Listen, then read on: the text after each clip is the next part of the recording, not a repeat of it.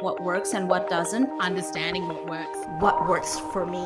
Understanding your own business to know what works. What works for you. This is What Works.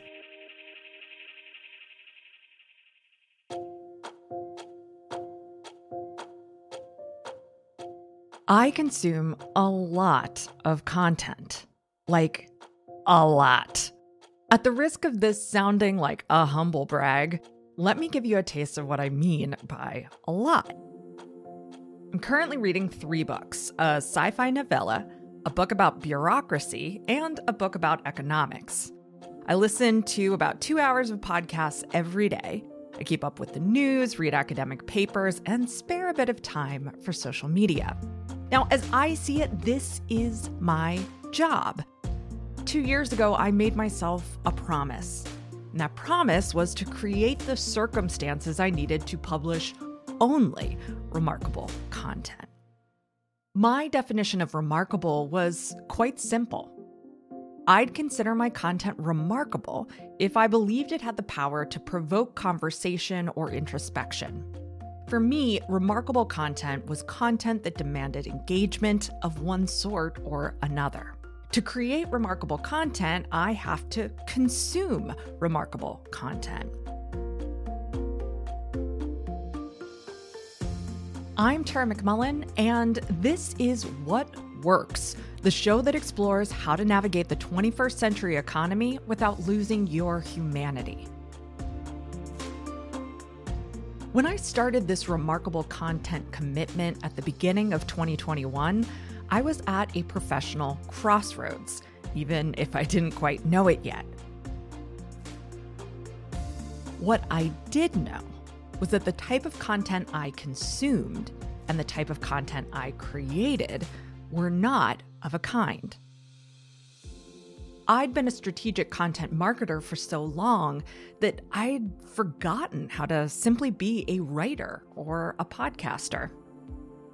Now, don't get me wrong, I don't believe that remarkable content can't be strategic content marketing. But I could look at what I'd produced in the name of strategy and marketing and objectively say, this isn't my best work. At the same time, I was reading and listening to people who were creating remarkable media. They were journalists, academics, capital W writers, and capital P podcasters. And despite my floundering self-efficacy, there was a small voice inside of me that said, I can do that too. Now, I can't give you a step-by-step plan for how I did that or a blueprint you can follow so you can do it too. And it would be presumptuous of me to even say that I have done it, but I'm working on it. Truth be told, there's a good chance you have zero interest in mimicking my departure from the best practices of strategic content marketing. And there's an even better chance that it's just not the right move for your business. But my friend Jay Acunzo of the Unthinkable podcast recently posted some ideas for making any creative work more remarkable. And they are, in fact, about as close to a framework for how my work has shifted over the last 2 years as any I could come up with myself. Plus, they offer some provocations that might help you discover the principle of remarkability in your own work and light the fire of your creativity. Jay's first suggestion is to ask questions Google can't answer. Considering that Ask Better Questions was my one and only commitment for 2022, I can't stress the importance of this one enough. As content marketers, we're explicitly trained to answer exactly the kinds of questions Google can answer. That's like the foundational principle of search engine optimization. But these questions are generally the least interesting questions one can ask.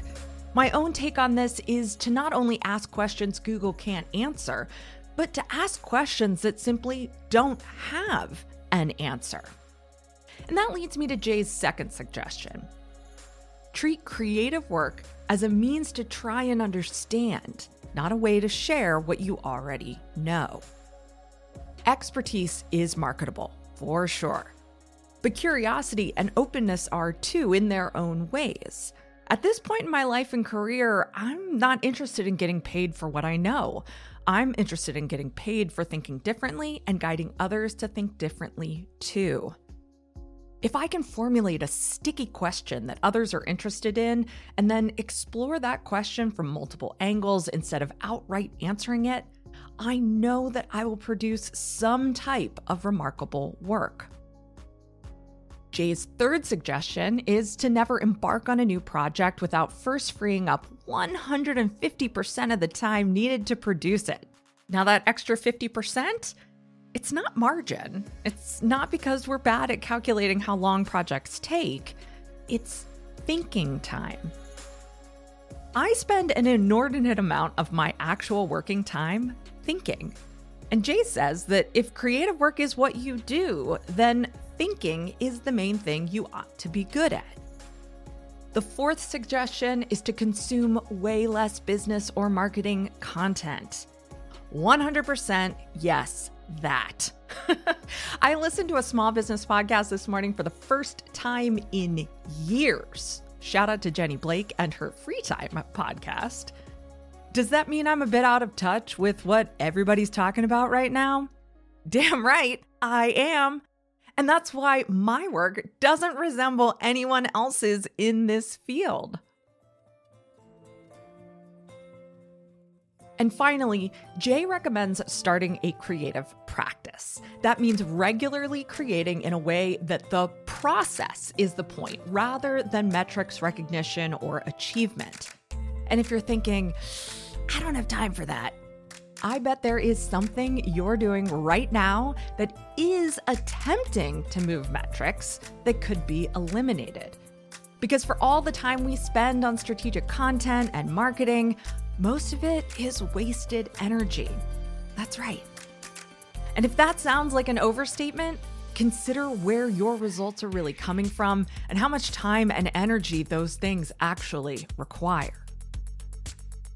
Now, I know that not everyone who listens to What Works wants to become a writer or podcaster. In fact, you might be considering how you might spend as little time as possible creating content or scrolling social media, and I fully support that. The principle of remarkability doesn't only apply to content. It applies to any type of creative work, care work, or information work. And that's just about all types of work today. Jay and I have thought long and hard about the circumstances we require to do remarkable work. This is my invitation to consider what circumstances you require to do your best work in remarkable ways. This week, I'm wrapping up this series of drops from other pods with my interview on the Flaunt Your Fire podcast with India Jackson. You most recently heard from India in the Self-Help LLC series, where I explored self-control and the body in the 21st century economy. And she was previously on What Works to talk about her brand visibility agency back in the summer of 2020. So 50 years ago. Anyhow, India and I explored some of the ideas I've shared here, as well as some of the difficult decisions I've had to make in service of my commitment to remarkable work and my own health. Keep listening to hear that full conversation, and then check out the Flaunt Your Fire podcast wherever you listen to What Works or at flauntyourfire.com.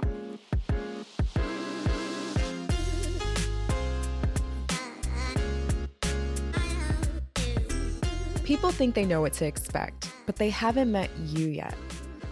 And in order to get there, you have to lean into who you are, make people feel something. And I've been questioning, what is that like? How is that even possible?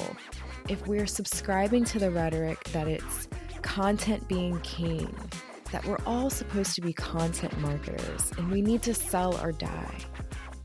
What is that leaving on the table? So how do we begin to settle into ourselves, do things differently, and show up as we evolve? That's exactly what I'm going to dig in with you today. You're listening to Flaunt Your Fire, the brand visibility podcast where we own our values as we amplify our influence. And I'm your host, India Jackson, and I'm so excited to be here with you today for this episode. I gotta tell you, I'm gonna be going back and re-listening to this episode myself. It's that good. Today, I'm gonna be joined by Tara McMullen. Tara's a writer, podcaster, and producer.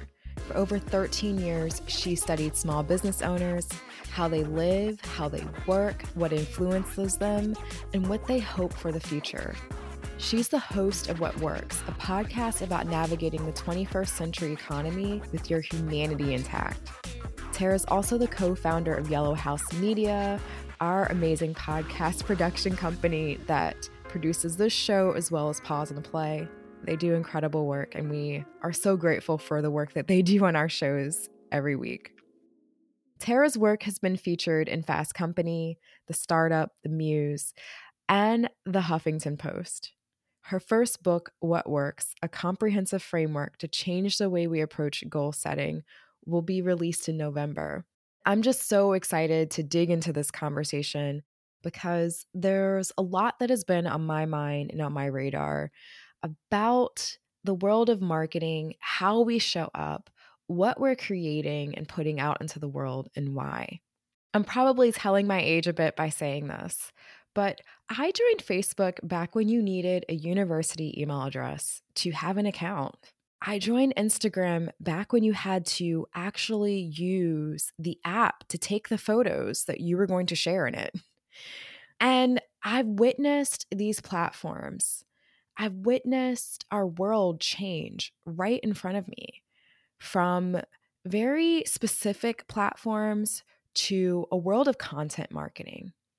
And what I mean by that is a world where we are given the rhetoric that we need to produce more and more to be seen, to be witnessed, to be noticed, to be able to call people into what we're selling or what we want to influence them by. And there's some merit to being able to share something and the power that has to pull people in. And at the same time, I have been questioning when we believe in the myth of more, instead of looking at the quality and the purpose of our content, might we be shifting our culture in a direction that is not helpful? And I know that that is a rabbit hole to go down, right? But that's the rabbit hole I've been going down for a while now, is how are we communicating? Why are we communicating? And what is possible if we communicate for impact, for results, for transforming situations and people and culture and society, instead of just communicating because we feel like we have to put out some content every week. And this is the headline, or this is the content that is going to attract the most people to come look at it. But maybe it's even giving empty promises, right? Maybe that headline is leading us to something that the article doesn't even address, or the episode doesn't even address. These are the thoughts on the inside of my mind and the explorations I've been digging into. And I'm not alone here. This is also something that Tara McMullen has been digging into as well, and has created some interesting works that really get you thinking around this concept. So before we dig in, I do think it's important to have shared meaning. And so this is actually not my meaning. I'm actually giving you a definition from the internets. But if you are here right now and you're like, what do you mean by content marketing? Content marketing is defined as a marketing strategy used to attract, engage, and retain an audience by creating and sharing articles, videos, podcasts, and other media. Now, this is a tactic. This is a strategy. And this approach has the possibility to establish expertise, but often I see it being focused on the second piece of promoting brand awareness and keeping your business top of mind so that when it's time to buy something, people think of you first. Tara has been on a beautiful transformation to witness in Tara's own content, Tara's business evolution, and the internal structure of how Tara makes money, how Tara lives and works, and how Tara shows up online. And so I think it's important whenever I have an opportunity to not just talk about a concept or talk about something that's happening in our culture or in marketing or in visibility, but to also be able to share with you real living human examples of how this plays out when we begin to question these things, and also when we begin to allow ourselves to continue to show up as we evolve and shift our businesses, shift our structure, shift how we make money, and share that process along the way. Because so often in our culture and society, brands and business owners and entrepreneurs and professionals show you the before and show you the after, but you miss the middle. And oftentimes we just witness the after. And so I think it's important to also witness what is possible for you. You know, what does that middle place look like? What can we achieve when we begin to take a moment to come back to ourselves and to acknowledge what is going to be of the greatest service for how we need to show up in the world? And also, how can we work in a way that makes sense for us and create things that are building the legacy that we want to have? The things that have sparked our fire, have piqued our interest, and have brought creativity back into our lives. Because so often the creativity and that fire and that interest gets lost in the sauce of like, here's what you need to do to be successful based on someone else's standards. Tara's a great example of that. All right, well, I don't want to delay any further. So in this episode, we're going to dig into what flaunting your fire means for Tara right now. We're going to talk about a brief history of Tara's career and what sparked Tara to begin making shifts in her brand identity and business model. And you know it wouldn't be a Flaunt Your Fire episode if there wasn't at least one action that you can take today instead of just consuming the show, but actually be able to take an action from this episode to get some results in your life and in your brand. So let's dig in. Let's get the show on the road. Thank you so much for being here today, Tara. Well, thank you for having me. I'm really looking forward to this conversation. Same. And I feel like it would not be a Flaunt Your Fire episode if I didn't acknowledge your incredible transformation, evolution, journey, whatever word feels true for you. And it makes me very curious to know right now, today, what does flaunting your fire mean for you? Right now, today, flaunting my fire is paying attention to what fuels me and what fuels my fire, and really letting that burn in a way that brings what I need to me. And I think, you know, here it is, it's July, and late July even. And I think this whole year for me has been an object lesson in trusting that what fuels my fire is also going to be, in one way or another, a path to meeting my own needs. I love that. So often as entrepreneurs, as creators, we can forget to pay attention to the fuel for that fire. And so I love that this is something that you're investing your time and your thoughts into. I can't help but notice where you are today, the types of things that you're exploring and also sharing publicly are definitely feel like a shift. They definitely feel like there's been like a dropping of a veil or something happening here. So I know we're going to talk about where you are now and the shifts that have happened. But for anyone who may be new to who you are, would you mind sharing a brief history of like how you got here? What was your career before? Yes, the TLDR, if you will. Well, I think one thing to know about me is that while I operate in the business space today, my background is in religious studies. So my educational background is in religious studies and sort of the philosophy of religion and sociology of religion. And that is still stuff that also really fuels my fire. But my sort of career path that I'm currently on really started back in 2009.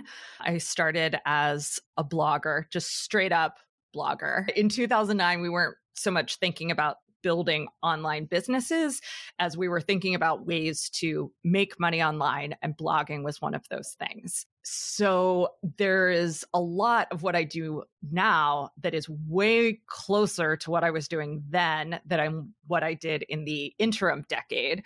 But in the interim decade, I realized that I really enjoyed learning about business and about marketing specifically, and operations, and just kind of how the whole internet was starting to form around platforms that allowed people to carve out independent careers and build companies, build businesses. And so for most of, let's say, 2011 through till the end of 2021, I was working with business owners in one form or another.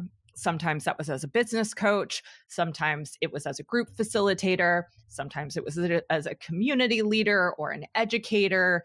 All of my work was sort of revolving around some sort of product or service offering for small business owners on the topic of how to run your business better, how to build a stronger business. And then at the end of 2021, I decided that I essentially needed to make a career change and that I wanted to really pursue writing as my full-time career. And so, as I said, it kind of harkens back to where I started more than where I sort of left off at the end of 2021. And so today I think of myself as a writer first. That encompasses my podcast as well, that I've been doing for 6 years now, almost 400 episodes in. It encompasses freelance writing. I have a book coming out in November, and it's sort of just, I'm really still figuring it out, but I'm feeling very confident in owning writing or being a writer as a career and as an identity. I hope that is the sort of TLDR that you were looking for. Absolutely. And I think I first discovered you, I want to say it was like 2010, 2011. That's way back. When you were Creative Live. Mm-hmm. Yeah. Creative Live started in 2013. So not quite that far back. Okay. But yeah, that's where a lot of people found me first, is on Creative Live, which is a partnership that I still have to this day. We're talking about what classes I'm going to come and develop for them next month. And I just did three new classes with them last month. That'll be up soon. But yeah, that's my relationship with Creative Live in terms of my career evolution and my evolution, even in my identity, it's a really big part of it. And it's been a really stable force for me to experiment with some different things over the years. And I'm just always so grateful for them. But I'm also grateful for sort of the skills and the processing that I have learned through doing work with them. And I think it's made me a better thinker, which is really important to me. And for anyone who's not familiar with that, I'll say from my perspective of being like freshly out of,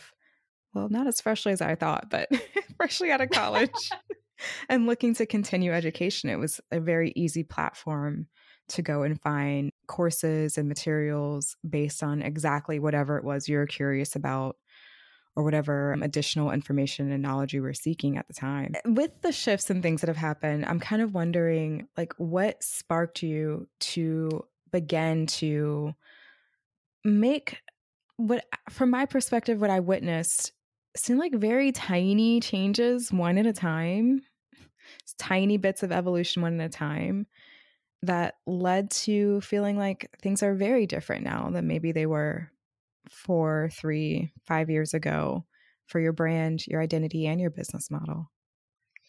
Yeah. So I appreciate that you said that it was very small changes at first, and that those small changes have added up to a pretty monumental shift. I would say that starting in 2017, when I took my business model and really upended it. So instead of running group coaching programs under the brand that I used to run them under, I rejiggered everything so that I could create more of a community-based business model. I was very much interested in not being seen as a guru, as not even so much being seen as an expert, and instead being seen as someone who could curate and gather and definitely lend my own experience and observations and insight, but someone who was sort of part of the community at the same time I was leading the community, which is not what I had in the group coaching space. And so that shift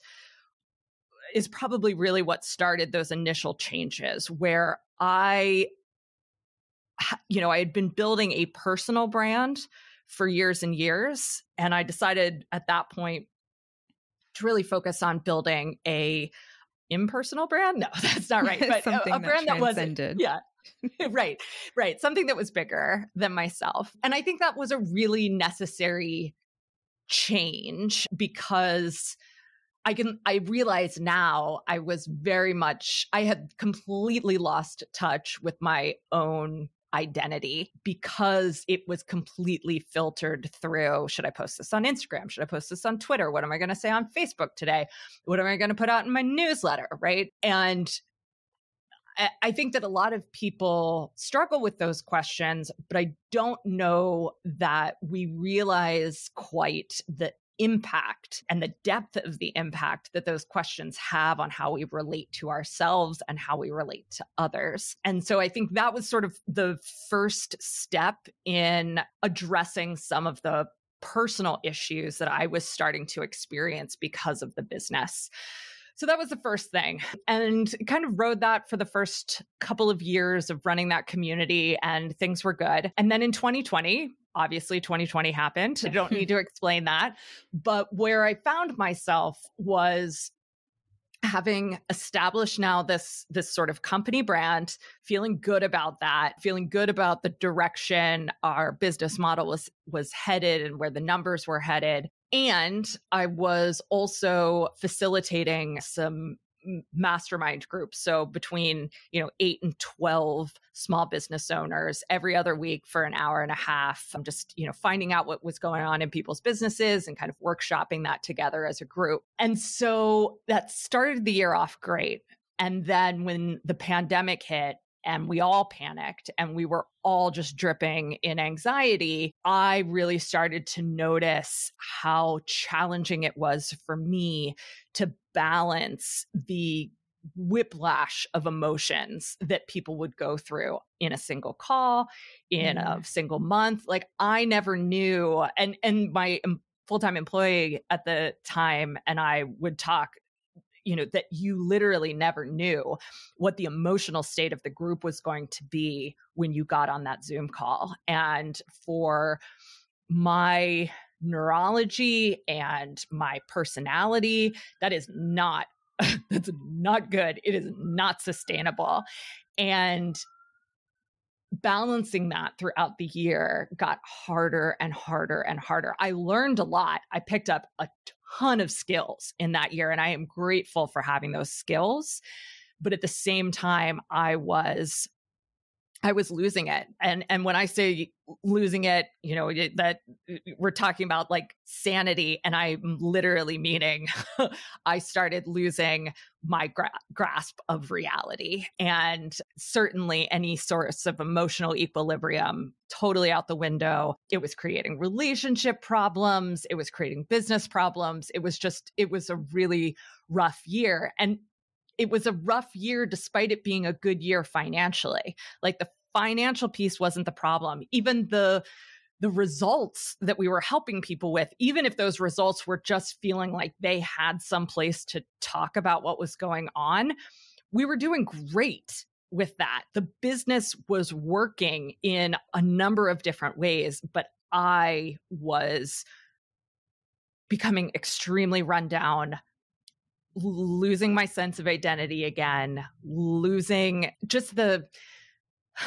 any love for what I was doing, and also just kind of realizing at the end of the day, I didn't have a conscious sort of memory of what had happened during the day. I'd just gone through the motions. So that kind of accelerated through 2020. In 2021, I decided I needed to take a break from that kind of facilitation work. I really just needed a break.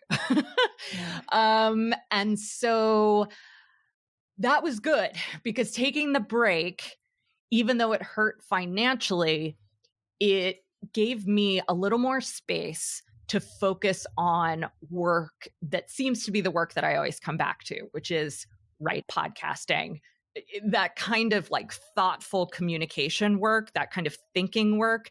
That's where I prefer to operate. And it's sort of like my North Star. It's where it's the point from which I am always navigating. And so early in 2021, I finally had some more space to work on some longer, riskier projects. And even if that project was an article, and that was super enlightening. It's like, oh, right. This is what I love. This is it. So that was early 2021. By March, April of 2021, even though I was enjoying my work more because I was getting to spend more time doing the work that I enjoyed, I was feeling worse. And so I realized that there was more that I needed to unpack there. And this is sort of related to just the exhaustion of 2020 and 2021, but also just sort of an underlying thing. But by March or April, I had started to put the pieces together and started asking the question of, could I be autistic? It was a question that I had kind of puzzled around even in the 90s, when I kind of first learned about Asperger's syndrome and what that looked like. But I put it out of my mind because that was supposed to be something that boys dealt with, not ladies. And it's definitely something that throughout the years I'd kind of related to, but didn't think that I fit that profile. But by March or April, I was sort of regularly getting these hits of other people's experiences through podcast interviews, through articles, through tweets, where I was like, oh, wait, if these people are autistic and they're experiencing these things and you know, that I feel more seen by these little snippets of stories than I probably ever had, maybe this is something I need to look into. And so looking into that further, doing all of the assessments, talking to my doctor, talking to my therapist, and really coming to the conclusion that yes, I am autistic. In fact, I'm not kind of autistic. I'm definitely autistic. And sort of everyone in my life, once, you kind of explain past the math obsessed computer programmer stereotype, they're like, right. Oh yeah, that's totally you. So that gave me a new and very fruitful, helpful, productive frame for understanding what was going on with me internally. But it also really put into focus how much my work was structured in a way that played on every single one of my weaknesses or deficiencies or impairments, however you want to think about it. I had built this collectivized social business model when operating in that way is not good for me. I have very collectivist values, very, sort of socially oriented values, but socializing, working in collective spaces, cooperative spaces is extremely difficult for me. So by the end of 2021, I had decided to step away from that work. That whole transition went much more smoothly than I think any one of us expected. And that meant, to get to the real point of your question, in 2022, the sort of tectonic shift that I think people have noticed, even though, as you said, it's been sort of building in this direction, is that I stopped being a content marketer. So for the last 14 years or 13 years, I was a writer, absolutely. I was a podcaster, absolutely. But that work was always done through the filter of marketing. And now when I put out an article, when I put out a a podcast episode, when I pitch a piece to a news outlet, I'm not thinking about what does this piece get me? I'm not thinking about, what new person is this going to attract to my audience? How is this going to get me seen? I mean, some of those questions are there, right? But they're extremely secondary. And now it's literally, what is the question that I want to explore? What ideas do I want to connect for people? What do I think is going to be the most valuable for people right now in this moment? What is the most valuable for me right now in this moment in terms of ideas and thinking and creativity? And so that to me is the big shift, is going from, being quote unquote authentic, being true to myself, true to my values most of the time as a content marketer, to being all of those things as a writer and thinker first and foremost. And that shift is what I think is the most visible, that, and the most remarked on in the last 6-7 months. So first of all, thank you for sharing so much there. And there's a lot to unpack. And the biggest thing on my radar is, as you shed the idea of being the content marketer and started to ask yourself very different questions as you're creating and coming up with ideas and concepts, how did that also change your ability to show up as yourself? Like, what else did you notice shift there? So I think that it might be helpful to think of, well, I kind of already used this metaphor, but to think of content marketing like a filter. So the questions that I ask today, the topics that I consider, the research that I do has always been present in terms of my own internal mental ecosystem. But content marketing was a filter for all of that, so that I was always asking myself, basically, are people going to respond to this? And how are they going to respond to this? How do I want them to respond to this? That's essentially what content marketing does. Is it's a way of connecting an idea or a piece of information to a particular response that you're hoping to elicit from your audience. It could be hitting the like button, it could be hitting the share button, it could be buying a product or filling out an intake form, right? So a lot of what was interesting to me didn't make it through that filter because I'm a weirdo, right? I think, and I think that's everyone takes for granted now, I think, that we're all weirdos, but I'm a weirdo, and I just, I'm interested in things that I know not everyone's interested in, right? And so for content marketing, it was more like, okay, what are the things that I can talk about? What are the things that I want to talk about that are also going to meet these external goals? And always constantly filtering my thoughts through that. Whereas now, I don't care if, people don't want to understand how, say, the Federal Reserve works and what it means when the Federal Reserve raises interest rates and how that impacts the economy and what some of the sort of broader macroeconomic trends are around that. I don't care if you don't think that that impacts your ability to run a business or to have a freelance career or to be an independent worker, because I know that it does. And my job is to figure out how to make that interesting. If I was doing content marketing, I would not write an 8,000 word piece on whether small business owners should be worried about an upcoming recession. But because I get to say, I know this is a question that people are asking, even if it's not a question that is going to elicit a response like, buy my product or hit the like button. I know this is a question that is being asked. This is a question I enjoy exploring.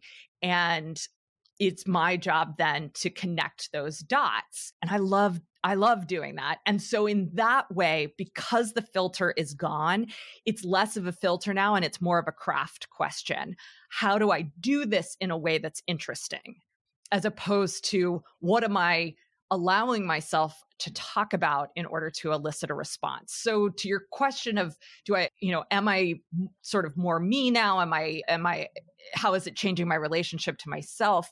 I think it is more, it's sort of being liberated from the weight of that filter and the decisions that I knew I needed to make to not just to achieve certain goals, but to keep the wheel turning, right? To keep the business running. I don't have that anymore. And so I get to ask really interesting craft questions. So in this example of this piece about about a recession or recessions in general, I'm able to bring in sort of ecosystem cycling and invasive species cycling and all of this ecology stuff as a way of framing economic cycle, both as something that is understandable, but also as something that is much more akin to, say, invasive species than it is to the natural fruiting cycle of pecan trees, right? And to me, that's really interesting. I've gotten good feedback on the episode that building that out makes me not just feel happy, but it makes me feel whole in a way that I couldn't before. Are you enjoying this conversation with Tara as much as I am? Well, I want to encourage you to take your podcast app that you're currently listening from, whether it be Apple, Spotify, Stitcher, you name it, and do a search for Pause on the Play. That's Pause on the Play. Over there, you'll find another incredible episode with Tara where she is interviewed by Erica Corday, and they're digging into the relationship between capitalism and our values, how capitalism has forced our values to take a backseat to our actions, and what happens when values get co-opted by capitalism. You won't want to miss this episode, and you can find it over on the Pause on the Play podcast, or you can read the article at pauseontheplay.com. The last thing we need is another echo chamber perpetuating a single perspective on how we should live, love, and earn. If you know that there's more than one definition of and path to success, but haven't found a place that encourages this diversity and divergence, good news, your search is over. Ready to find your people? Join us at pauseontheplay.com/community. Pause on the Play community is where entrepreneurs and brands reconsider their normal in life and in work, and we would love to have you. Again, you can learn more over at pauseontheplay.com, and I look forward to joining you in the room. As you shared what you were saying, and as I've witnessed what's happened in front of me, just as being, a natural follow of your content, but also, someone who looks to you as a friend and a peer. The word that had come to mind for me before I even invited you today was freedom. Mm-hmm. There's such a freedom that may be possible for people to access, and letting go of the title of content marketer. And that's been something that I've personally been exploring, but also exploring with our work with clients and our community members. And one of the biggest things that can tend to come up as you are encouraging people to explore their natural curiosities, their natural fuel for their fire, what they're passionate about, or even sharing about their values and what matters to them and what's important, is the rebuttal of, well, how will that make money? How will that fuel my business? How will that pay my bills? And I get it. We have to also still be able to put food on the table. And so I guess my question for you is, in this shift for yourself, what maybe also shifted in your streams of revenue to be able to do this? And as our community members say, still put food on the table. Yes.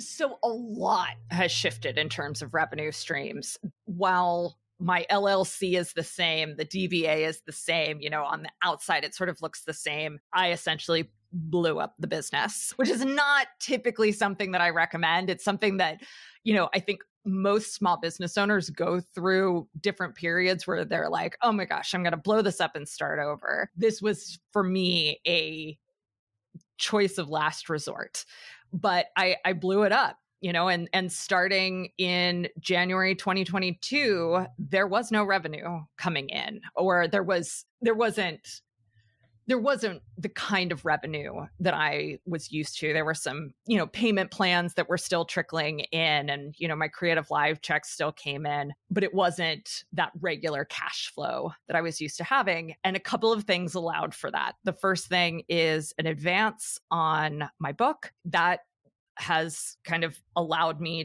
to make sure all the business bills are paid, to pay myself a small salary, and, to make some investments here and there on things that I need for the business. And then there's been some speaking, there's been some additional class development for Creative Live. So all of that has brought in some more project-based revenue. I've been doing some freelance writing, which does not bring in much money at all, but it's good. It's good for me to do. So that's sort of like what happens on my side of things. But our production agency, Yellow House Media, which produces this very fine podcast. And does a great job, by the way. That business makes enough that we can pay Sean his regular salary, which was what my salary was before, plus some additional profit. That means I have wiggle room. But yeah, I mean, making these shifts kind of career-wise, business-wise, meant being willing to let that stuff all disappear, and having the privilege to be able to do that because of the position I'd put myself in with starting a second company and selling a book proposal and having recurring revenue that is completely passive from Creative Live. So I could not have done this, 8 years ago. But now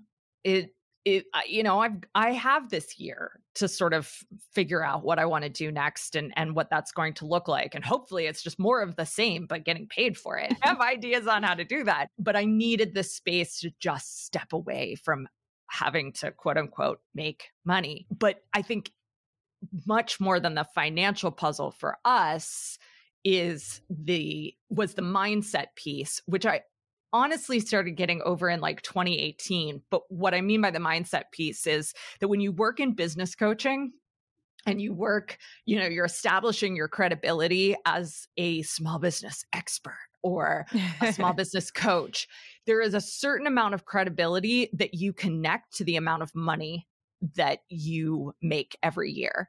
And as I initially shifted business models from group coaching into community building, and then again, with this last year, I had to unhook my credibility from how much money I made. My credibility doesn't depend on my P&L at the end of the year. It doesn't depend on what my W-2 says. It doesn't depend on any of that.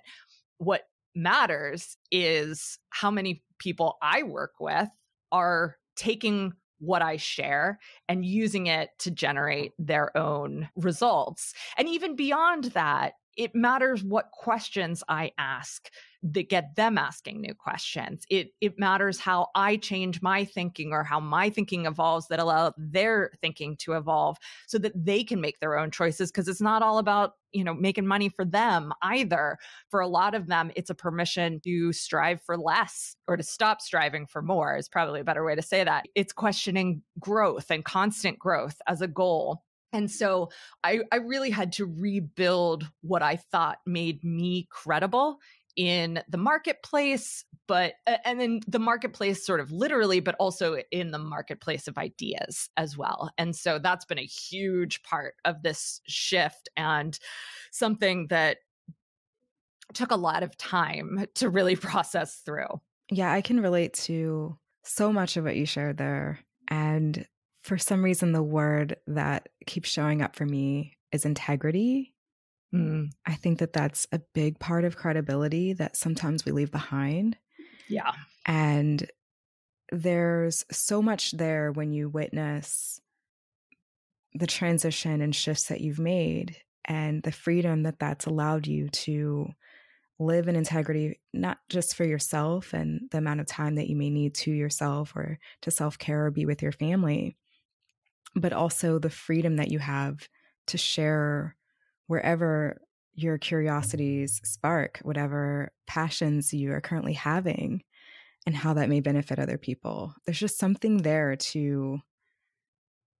that I think our society can leave behind when it comes to success, is that it's not just the money. It's, can you be proud of who you are at the end of the day? Yeah. I mean, you mentioned earlier the sort of cliche question of, well, that sounds great, but how do I make money at that? Or I really like this hobby of mine, but how do I make money out of that? That question? I know. But I mean, it's a legit question. I get it. It's a totally legit question. And also, it is beyond the legitimacy of, we do need to put food on the table. We do need to pay the mortgage, pay the rent. There's all of this stuff that we need money for. Absolutely. But the question itself points to a larger cultural discourse and cultural value for productivity, for efficiency, for earning your keep, essentially, for earning your self-worth through the system and process of capitalism. And there's such a moral weight to that component. So the question isn't just, how do I make money at that?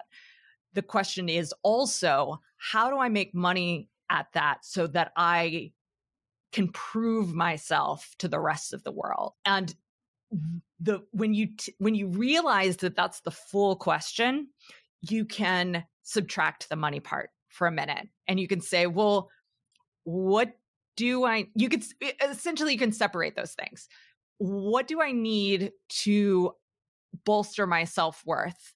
Well, it's not external things, right? I think when we phrase the question that way, we can identify that it is an internal process of recognizing how worthy we already are. And then we can look at the question of, how do I make money, as a question that is disconnected from self-worth. And that might mean turning a hobby into a business, but it also might mean getting a job, right?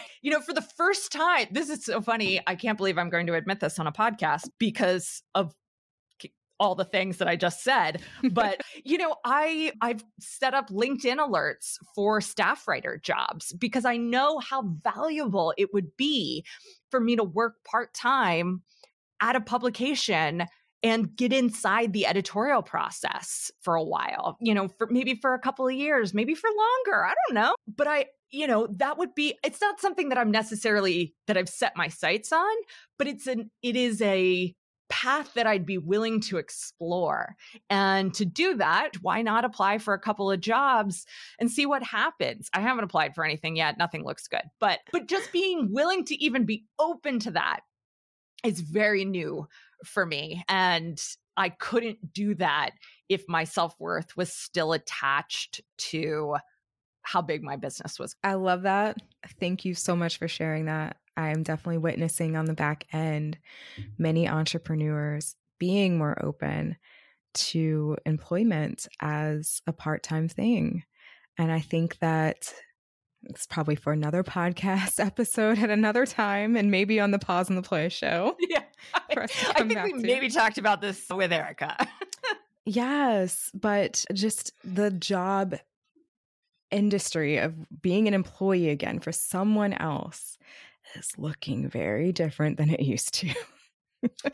Yeah. I mean, I actually was just talking about this with another interviewer as well, that I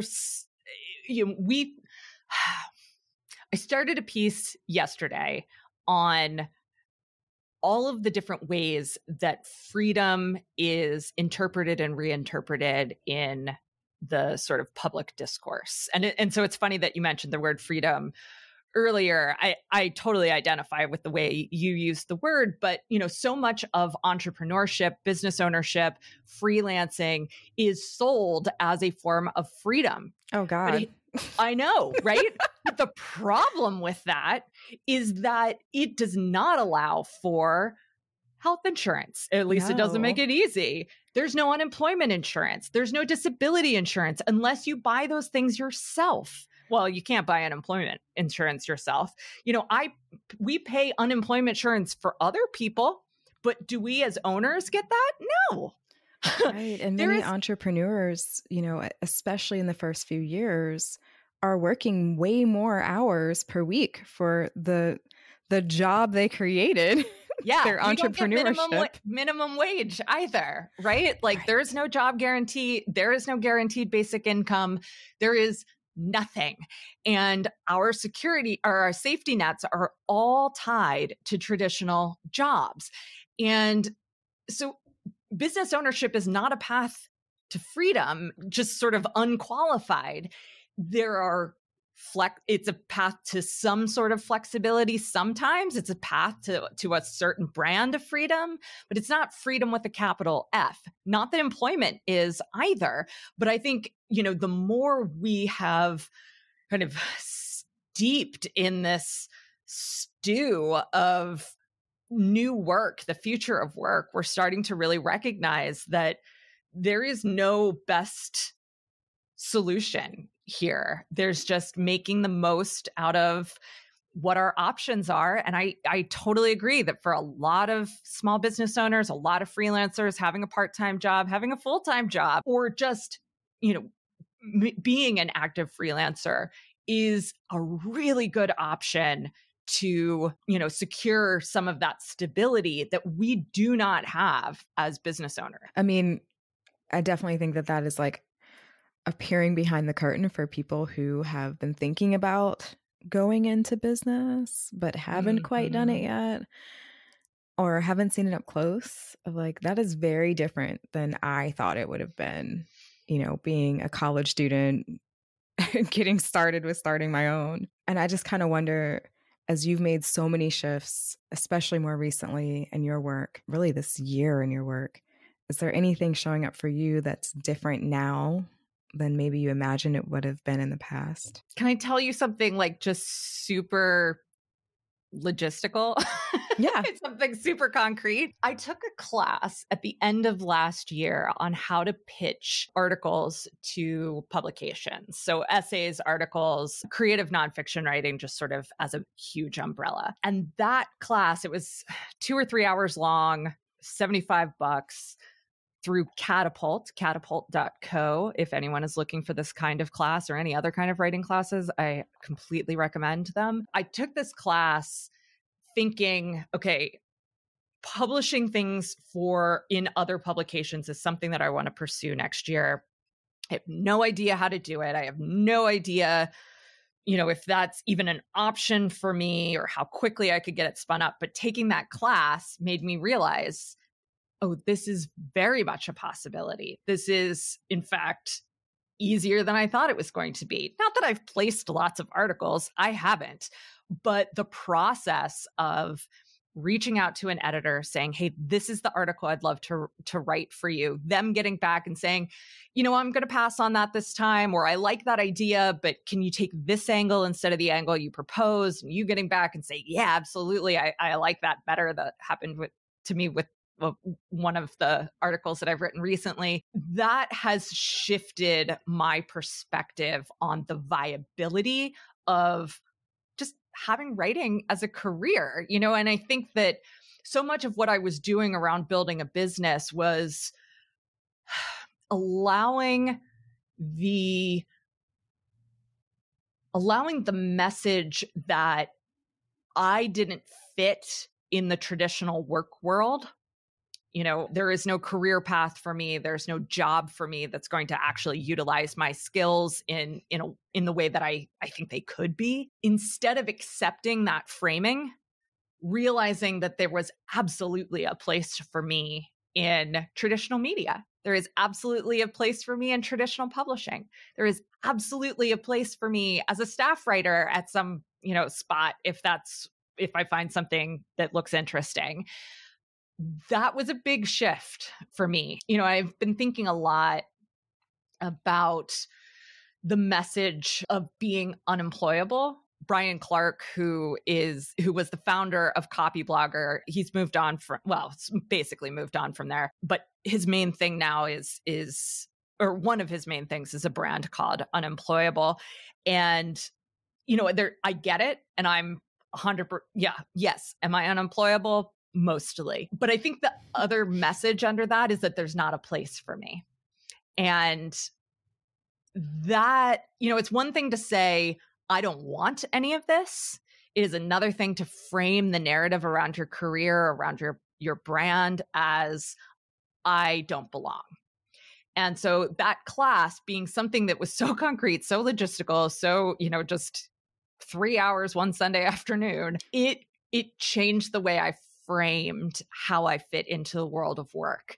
And that was really, really powerful, and it was really exciting. I'm so glad that you've shared that. And I just think that there's no way someone is taking in this conversation that we're having, whether it be through audio or article, and it doesn't have them thinking about what's possible for them and maybe expanding what they may have previously considered.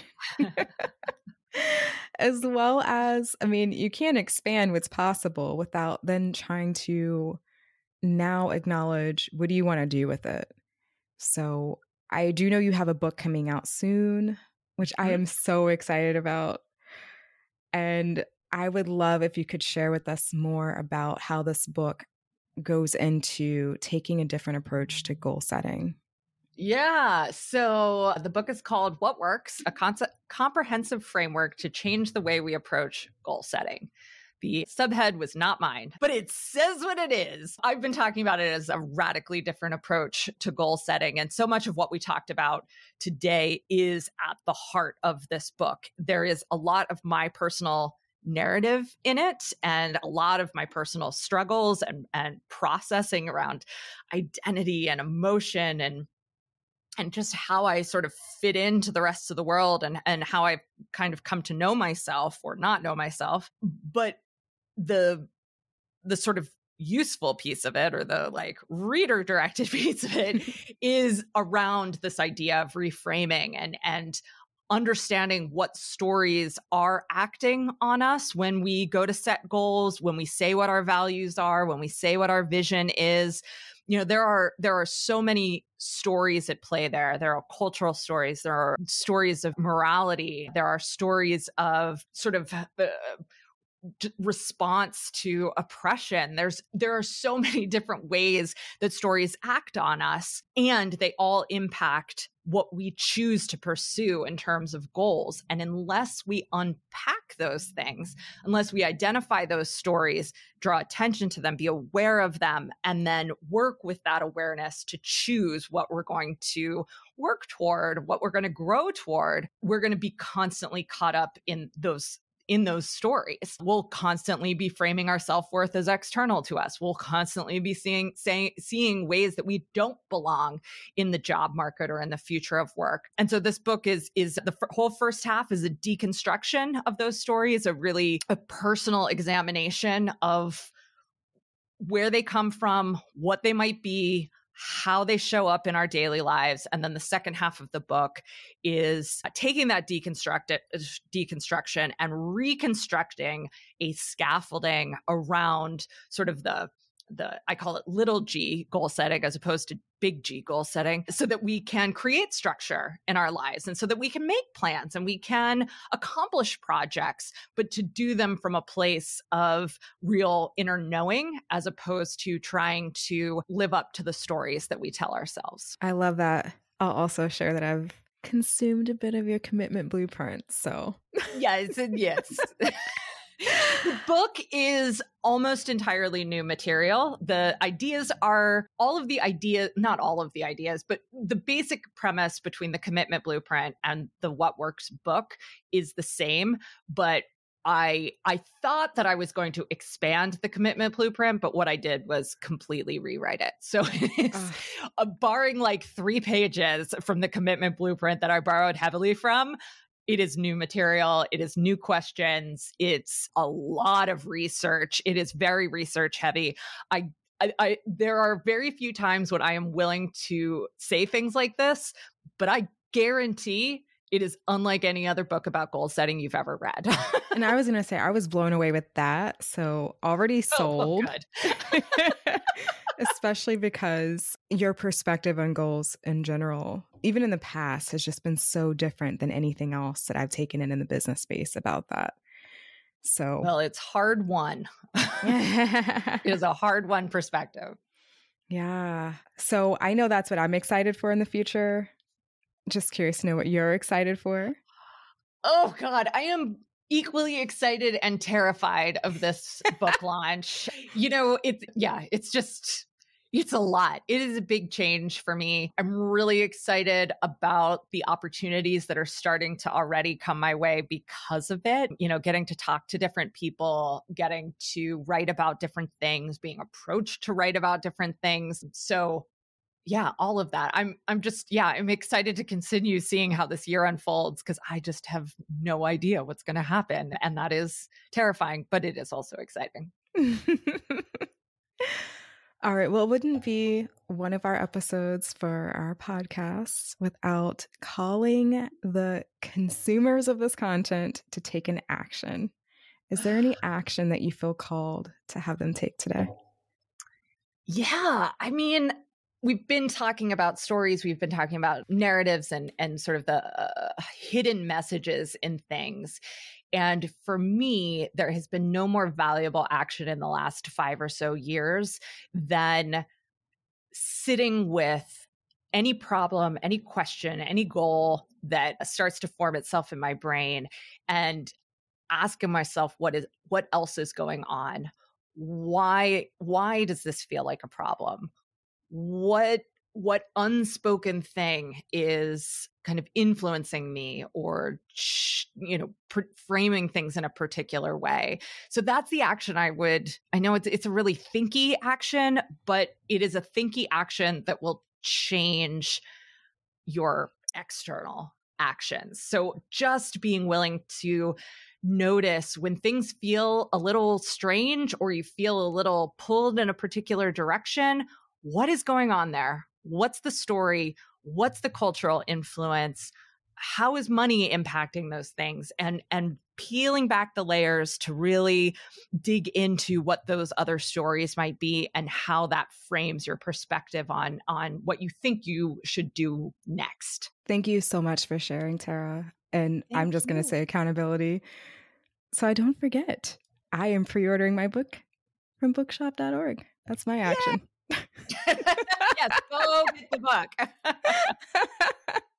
Thank you so much for being here. I so appreciate everything that you've shared, your openness, the kindness, the friendship we've developed over the years. Just thank you so much for being you, Tara. Well, thank you for being you, India. I so enjoyed this episode with Tara. I mean, that's just a complete understatement to how I feel right now. And if you've been listening to previous episodes or reading the previous articles about podcasts being a tool or a resource to amplify your influence, I mean, this episode is just a complete reminder of that for me. I just have so much gratitude for everything that Tara has shared here today, the way that Tara shows up in the world, the vulnerability and allowing of herself to be witnessed as she has. It's such a privilege to even have this kind of platform to amplify voices and stories and experiences like hers. So anyway, I could go on and on with all the praises, and I just am taking a moment and expressing gratitude for being able to be here with you every month. And also gratitude for you tuning in and taking in the stories and witnessing not just myself, but also my guest and what they have to share, and being open to reconsidering what your normal is and recognizing where you have an opportunity to amplify your own influence. There's so much possible for us all out here. And I'm just so grateful and thankful that each of you who are here every week, every month, are a true example of creating impact and change and utilizing our access to influence. So thank you for being here, and I can't wait to chat with you in the next episode. The Thought Your Fire podcast is recorded on the stolen land of my brother's ancestors, the Piscataway people. This land is known to many as the capital of the United States, Washington, D.C., and its surrounding area.